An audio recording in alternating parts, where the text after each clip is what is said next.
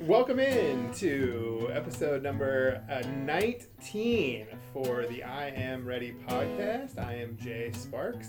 I am the entrepreneurship coordinator here at REDI, and I am pleased to welcome in my esteemed guest host, co-host, hostess extraordinaire, and partner in crime, Lisa Driscoll-Hawksby. Hello. Hello. Have you fallen down today? Did No. you hit your head? No, I did not. I mean, I should have written all these things down. The good news is they are recorded, so on bad days when I am nothing of those things, I can listen back and think at one point I was doing something right. That's right. Maybe, well, we do a little clip out, so maybe the clip out from this episode will just be my introduction for my co-host, Lisa. No, we're super excited to be here, super excited to find more exciting things to clip out of this episode and share with people, as well as maybe some other super secret special things happening in the room as well. We'll just let that sit. I like to that's called a cliffhanger, folks. That's a lead, something like that. I don't know. There's technical terms, I'm sure. And the person who could probably tell us some of those technical terms, Brandi Herrman, is joining us, Yay. Who is a Hub client and currently serving here in-house as a marketing specialist for REDI. Yeah, trying to. Not Doing trying my best. to. Do or do not, there is no try, right? That's what Yoda says. Absolutely. So we're doing it. We're doing it. But thank you for joining us. Really appreciate you coming on the podcast. We like to talk a little bit about something that's not super exciting and fun and sexy to the general public, which is economic development. But the way we do that is by trying to learn a little bit more about the people who are involved, because people are great and people are cool and fun and all those things. So we're going to try to learn a little bit more about Brandi in that way.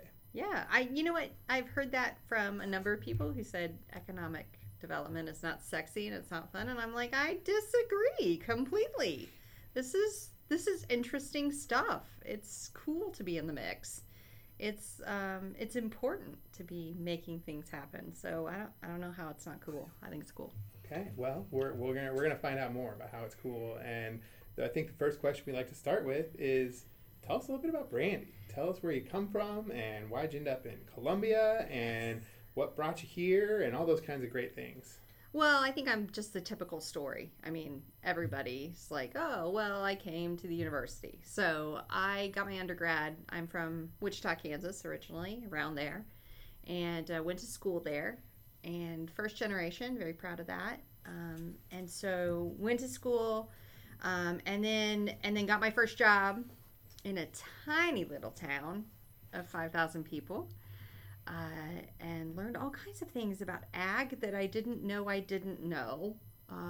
Like when you see, like, what those big forks out the back of a truck are, what they're for. Yeah, that's hay bales. Yeah. That's what that's for. Didn't know that till I was about 22. Round bell, not square bell. Of course, obviously. I mean, duh. And then you stick let's see here, you have to have muck boots, right? But you don't want your muck boots in the cab of your truck, so you stick them between the bed and the truck, upside down, you hang them in. So yeah, I learned all kinds of really interesting things in that 1 year I spent in a tiny town. And then I said, I'm going to grad school. And so I came to Mizzou, started working at Mizzou first in public relations and marketing, and then started part-time grad school. So did the J school thing, got my master's there, and kind of kept on going from there in marketing at universities. Went to Columbia College, worked there, taught for 6 years full-time. I still teach college courses, but I love owning my own business. I love helping small businesses succeed. So after a couple of years of teaching at Columbia College, and through my coursework, having my students help small businesses on class projects and things like that, I kind of said, you know what, I get kind of sad when I lose the small businesses. So every semester I'd start with someone new, and that was great. But somewhat I wanted to just keep helping them, and I couldn't.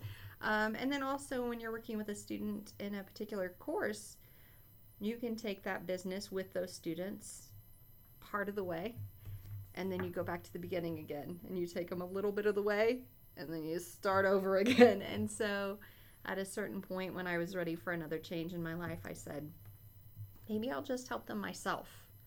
Maybe I'll just go out and do it myself.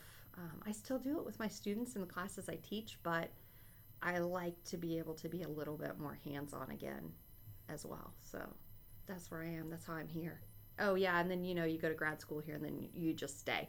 So you meet someone, and you stay. So I met someone, and I stayed. And so it's now many years later, and I'm still in Columbia. I don't see any reason to leave. So it's a good place.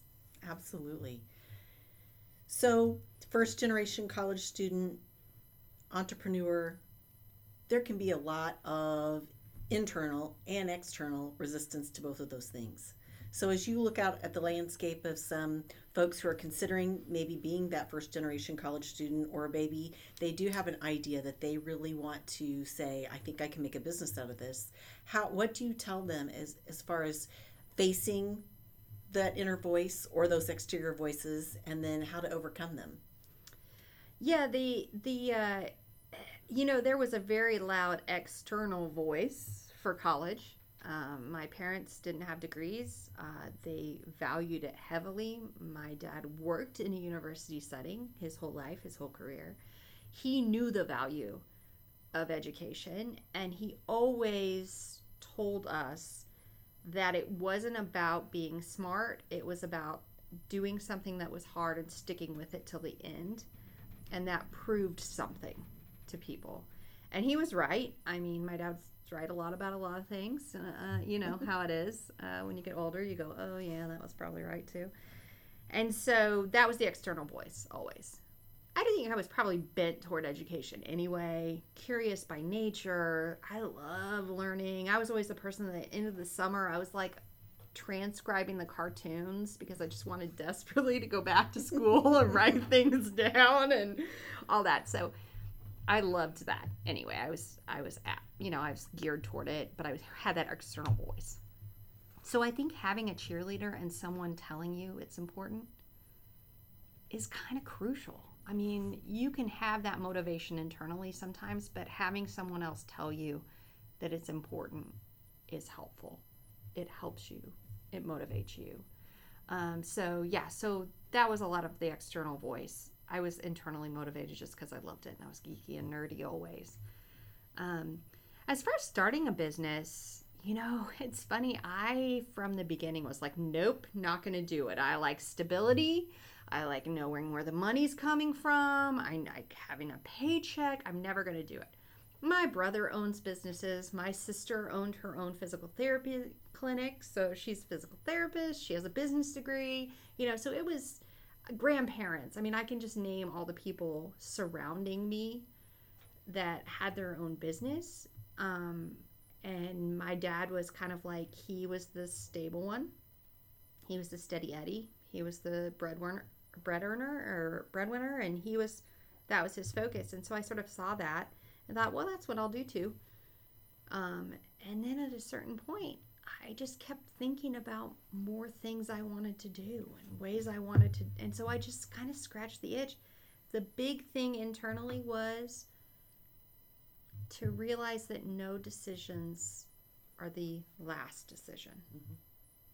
That's huge for me. And someone gave me that advice when I bought my first house.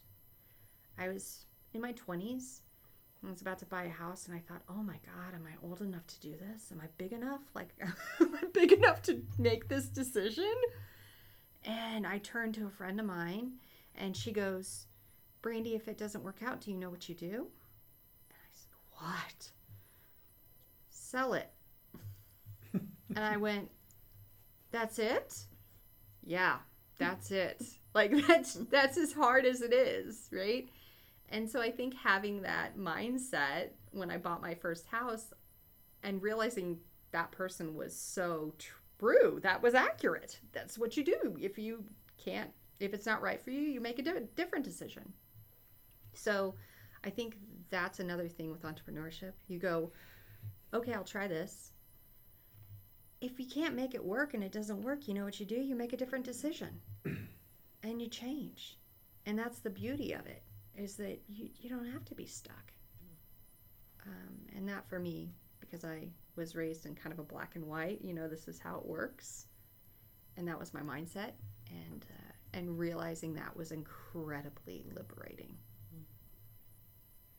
What did you want to be when you were growing up? Oh, a teacher. Oh, okay. But I thought I wanted to be a kindergarten teacher. So I went to college, very, very first generation E, in that I saw teachers, they had degrees. I figured I like school, I'll be a teacher. So I spent a lot of my high school, volunteering with kids, tutoring, all kinds of stuff. And then I went to college and I was like, oh, yep, got to start those education classes. And my dad said, Brandi, do not choose a major. Don't choose a major. Go in and explore. Because he was raised he was in an education setting, so he knew sort of these things. So he said, go explore. So I took a career exploration class, and I sort of tried to rig it so that it would come out as education. This explains so much, Brandi. This explains so much. So I tried to rig the assessment to make it come out education. I remember some of the things that came out were like drill sergeant and other things like that. And I thought, really? Those make sense. But so I was like, forget that. And lots of things came up. Of course, communication is high in there and all kinds of other fields that absolutely align with who I am and what I'm doing. But I was like, forget that. What do they know? And so I took my first education class, and you go to a classroom and you observe. And I was in a kindergarten classroom. And by about the third, and you went every week. And by the third time I went in, and I was like, we are still on the alphabet? Oh my God, I'm gonna die. This is awful. I am so bored. And that's the point at which I said, okay, I'll look at some other options. Education is not for me. Turns out education's for me, but I'm much better at the college level than I am elementary or anywhere in there. So yeah, still education, a roundabout way to get there, but definitely not an elementary ed teacher. Fair, very fair. Oh, those kindergartners, they were just not up to snuff. They couldn't get it fast enough. I mean, I was ready to move on. They couldn't even read the syllabus. Really. I know. All that child development stuff. I mean, good grief. Well, now that I look back on it, actually, as a mother, it's amazing and it's fascinating to watch from a mother point of view and to see how they grow and develop and how crucial all those steps are. But yeah, lost on me at 19. No idea why any of this was important and seemed a little too slow for my taste. Love it. So tell us about how you happened on the hub. Yeah, how did I? That's a great question. I'm not sure how I did. I probably somewhere between deciding that you didn't want to teach kindergarten and today you walked into the doors of REDI. Maybe your good friend Jeff. Yes, it was. You remember for me. I'm here. I'm here for you. That is I'm here for exactly what happened. Yeah, so I had this great guy, Jeff, that I worked with. He owns Rapport. And also hub clients. Also, yes. And he said, you know what? I'm at a crucial point in my business. I like the way your brain works. Come meet me. And he said, meet me at REDI. So I said, oh, okay. I don't know anything about that, but sure. You're right. That's exactly how I got connected. Wow, your memory's better than mine. So Jay and I chit-chatted and had a great conversation. It's always fun to talk to Jay because he's just such a great, talk to Jay because he's just like, he's got this excitement that he brings to it, right? And so I was having this meeting with Jeff, and then Jay's there, and it was just like I left on cloud 9. Like I was just so excited by ideas, by what was going on, right? I met with Jeff a couple of times, and I was like, I kind of want to be part of this thing that's going on. So I sat down, with Jay and filled out the paperwork, and it was a great starter conversation because I was pretty early on, and I wasn't sure what I was doing, and I was pretty sure I was just going to go get another job. And it took me a good year into having the business before I realized I actually owned my own business. Like it was, You do have that job you just made. yeah, like I was like, oh, I do. I am doing this, and it really is happening. And then, of course, you go into the hub and you meet Curtis, who, who welcomes you with just everything he has and is so giving. And it was just like a shot of adrenaline. I mean, it just kept happening. Every time I entered the hub, I was around people who were thoughtful, smart, engaging, growing things, making things. It was just, it fed my soul in the way that education always has. That exploration, that curiosity, but also to like the nth degree, like to be around a whole bunch of other people in the room who are just like me and that they're super excited and they're just jazzed about new ideas and they get all pumped about it.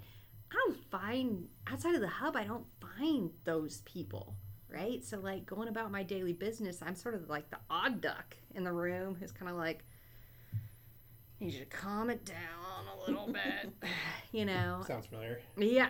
I mean, just like, wow, just so excited about the ideas. And that's what I found in the hub. So that's what kept me coming back, was just like that sort of adrenaline of,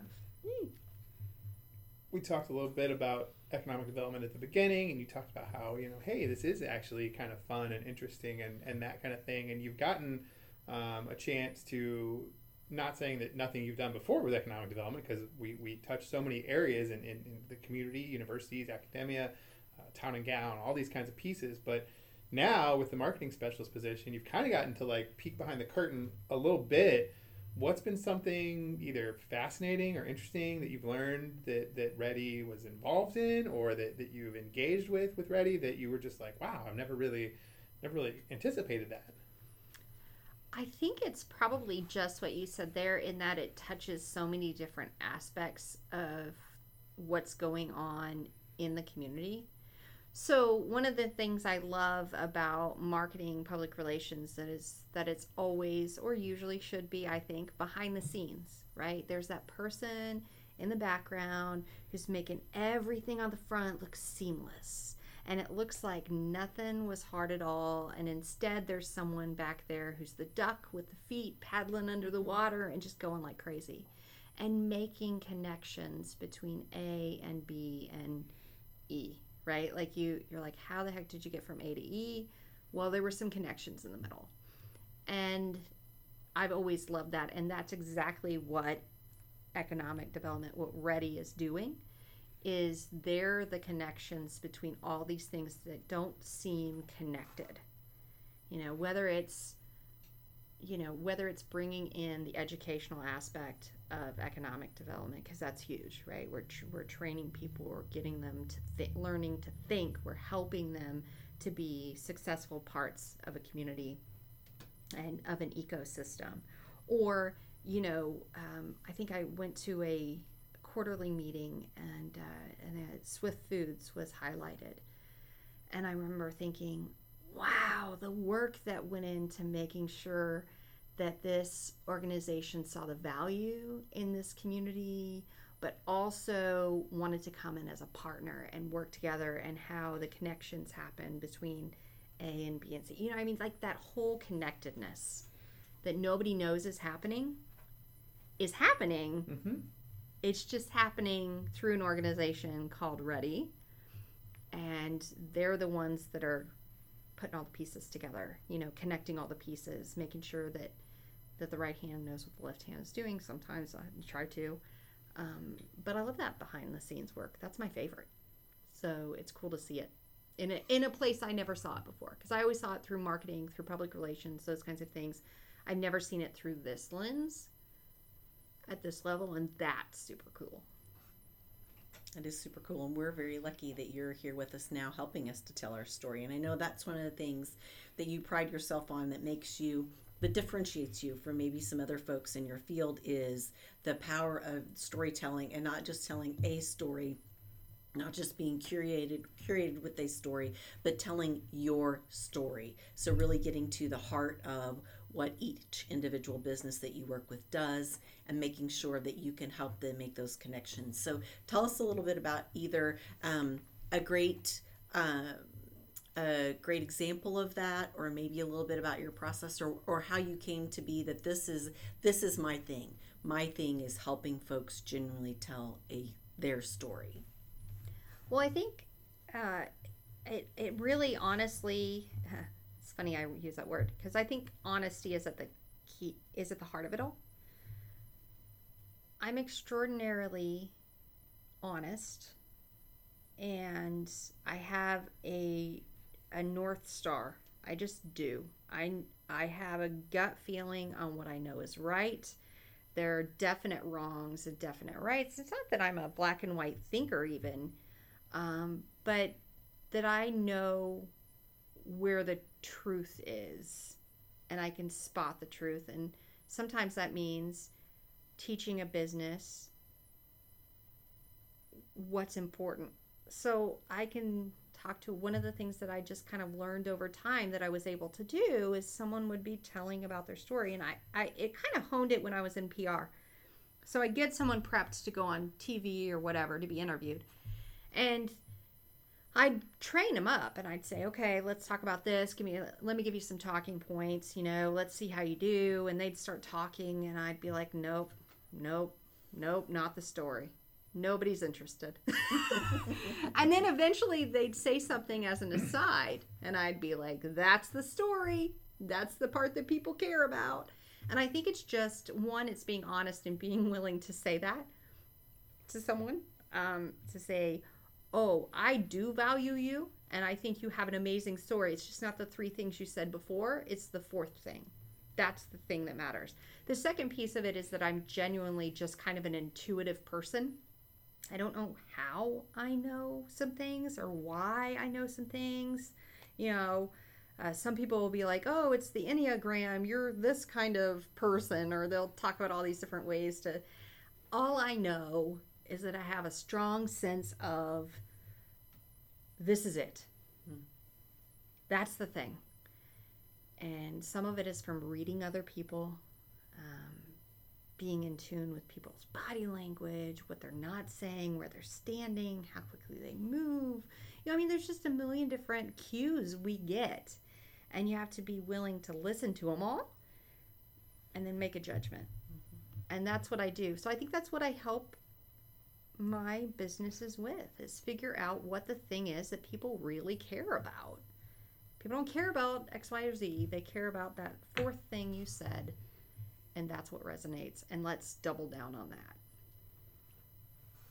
You talked earlier about, PR being kind of invisible, right? And the only time people talk about PR is when it's going wrong, right? That's the only time people are discussing crisis communication, to be right. very specific. Yes, that's the only time people out in public talk about PR is when someone's doing crisis communications. Yes. And so when that happens for anyone, one of your clients, or you even get to see it happen. It happens often in political and even in large scale corporate pieces when things are happening. Government organizations, absolutely. Yeah.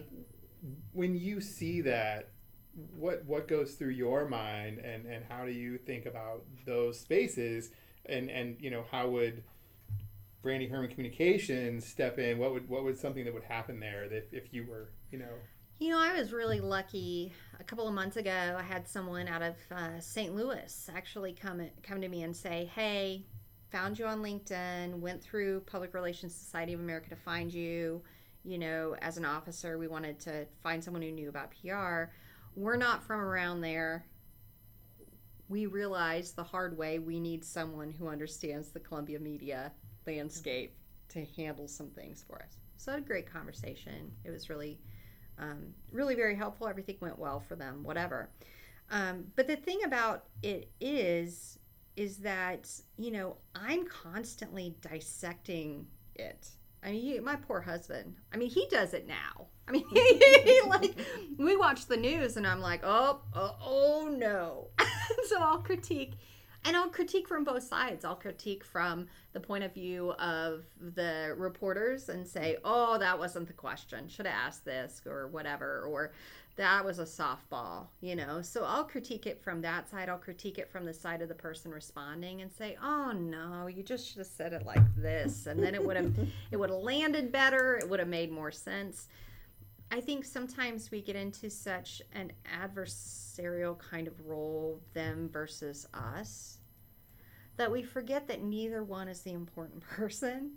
And in fact, it's the public or the audience that matters, right? So instead of talking, I always tell people, you're never talking to a reporter. You're talking through a reporter. The reporter is the vehicle to go to the audience that matters to you. And they know it too. The reporter is telling stories for that audience as well. They care about the public too, right? So you're kind of in it together. Now we set each other up to be adversaries. It doesn't have to be that way. And if you're true, if you are honest, if you're doing the right thing anyway, the crisis communication becomes much easier when you're just not doing anything wrong. So don't do anything wrong. And if you're not doing anything wrong and it appears as if you are, then we can talk our way out of that and we can figure out how to get there. Now, when you're doing something wrong, I got solutions for that too. But one of them is stop doing the thing that's wrong. Right? So my crisis communication is more like, crisis communication / management, clean up your act. Yeah, management, Right. operations, let's talk about processes, because clearly we got something wrong. So you can't put me in a lane. I'm not going to come up in and clean up your communication situation and let you tell me that that's the only thing I can do. If that's all you want, and you don't want me to tell you the hard stuff, you don't want me to be honest with you and say, yeah, that was wrong, don't do that anymore. Yeah. Then find someone else, because that's what I do. I do the whole thing, right? I'm the person who's going to help you through the communication thing. We all make mistakes. You have to apologize, and then just don't do it anymore. Words to live by. That's right. So you've said that comes very naturally to you, that you don't have, there's no I'm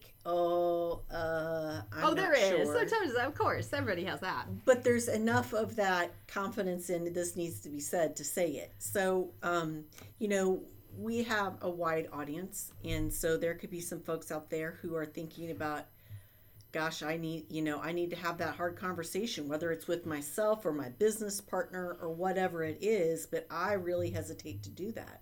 And so tell me a little bit about, how do they go about that from a communication standpoint? You were talking about all the things, right, that you need to think about and look about and be aware of. How does somebody have that hard conversation when they're, even sometimes with themselves, especially as an entrepreneur? Sometimes it's just you and you and you, but you still need to be able to play both sides, or however many sides there are to a scenario, and say, okay, let's get down and dirty and get this figured out. Well, I have to do that with myself, for sure. And those are the hardest conversations. So there's personal ones where you say, okay, listen, Brandi, you're kind of sucking at this, right? We're not all great at everything, and we need help. And so, okay, realizing that you actually are not doing the best, you're not doing it as well as you want to, right? And that you need help. I think that stems from honesty. I think we have to stop being afraid to be honest with ourselves.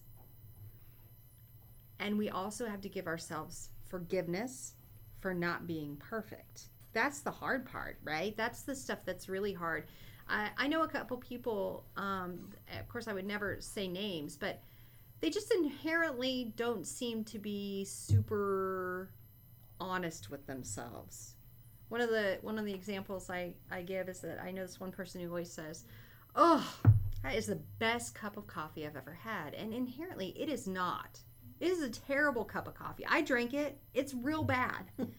So that is not the best cup of coffee you've ever had. And I don't know. I know you're trying to be polite. But couldn't you just not say that at all? Because that wasn't true. And everybody in the room knows it's not true. And you should know it's not true. So are you letting yourself believe that it's true? Right? That's a silly example, but it drives me crazy every time I hear it. I think, are you just not being honest with yourself? Are you afraid to even internally speak the truth? Right? But the second piece of that has to be forgiveness. So you can't constantly beat yourself up and say, man, the truth is I'm terrible at this. And then not forgive yourself for not being able to keep all the balls in the air. Because I can't keep all the balls in the air. I just can't. So I'm going to try to figure out and be honest with myself about the things. I'm going to give myself permission to be honest, and then give myself permission to fail, and then just fix it.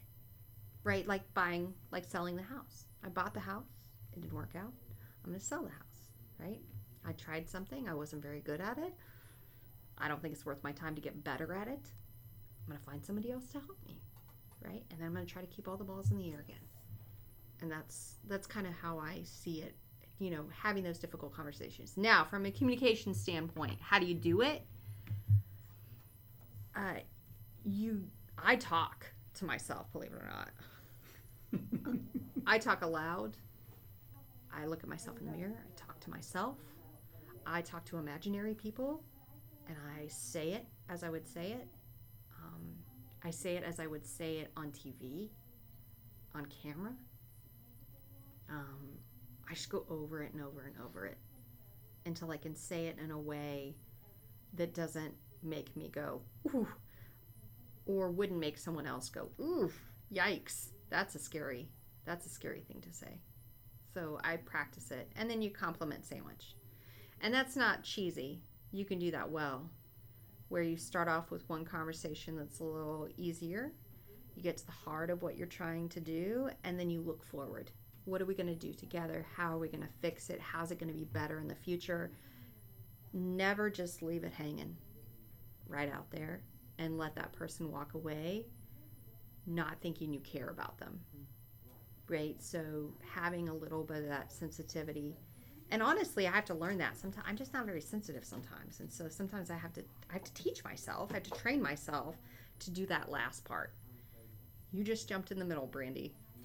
Take a few steps back, start at the beginning, get to the meat, and then let's work through our relationship, and let's make sure our relationship is intact before we move on.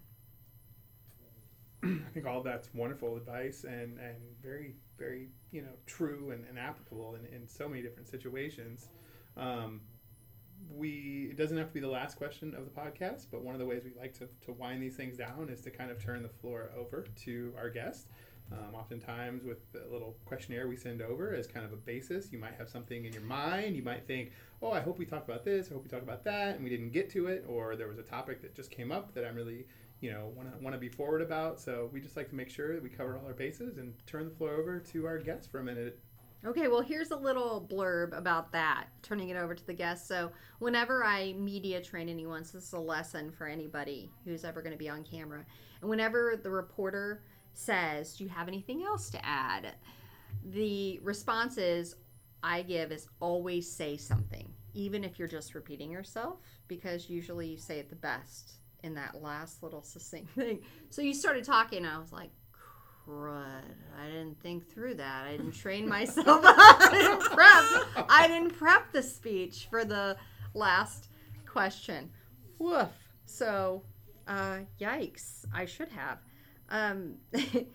In terms of things that I really am impressed by, though, in this ecosystem, has been the intense way that this community wants to help others, and the way in which, the entrepreneurial, but also larger businesses, how connected they are to one another. I've been so surprised by that, because I had spent so much of my time in academia. I didn't get to really jump into this sort of corporate business side. And while I'm probably not a super corporate person, probably never going to fit great in that sort of real structured corporate world, the ecosystem around here is pretty fantastic and so welcoming. And I've been really, really thrilled to be part of it. So That's awesome. Well, we are very glad that you stumbled upon the hub, your friend, and had the conversation, and the rest is history, as they said. that I didn't even remember. Yeah, That's all right. That's right. I mean, it all brought you to here, and that's what's important. Yeah, absolutely. So we're really excited. We've had guests. We've focused on hub clients and board members and investors, and it's been a really rich mix of different folks that have had different experiences, but the one common thing is that everybody has a passion for our community. And that's evident in everything that you do, in the energy that you bring to your work, whether that be your work now with REDI or in your own business or just in your life in general. And so it's a real, as you say that the hub energizes you, it's the hub clients that do a really great job of keeping us energized as well. So we're very thankful for that. Yeah. Well, thanks. It's great to be here today. Awesome. Well, we're going to wrap up episode 19 of the I Am Ready podcast. We come to you in your news links, so that's a good place to check it out. And again, I will drop the tease of super secret things happening here as we record this podcast. So you might be seeing more of the podcast around in ways that I don't think Lisa and I ever anticipated would happen. Not really. But we appreciate Brandi pushing that envelope for us and making us get outside our comfort zone a little bit. And but we'll have more I Am Ready podcasts as we go. We're going to record a bunch of episodes here and line folks up and get them all recorded and edited and out to you as our schedule allows. So Brandi, again, thank you so much for coming on episode 19. Thank you. And we'll wrap up here and see you again soon.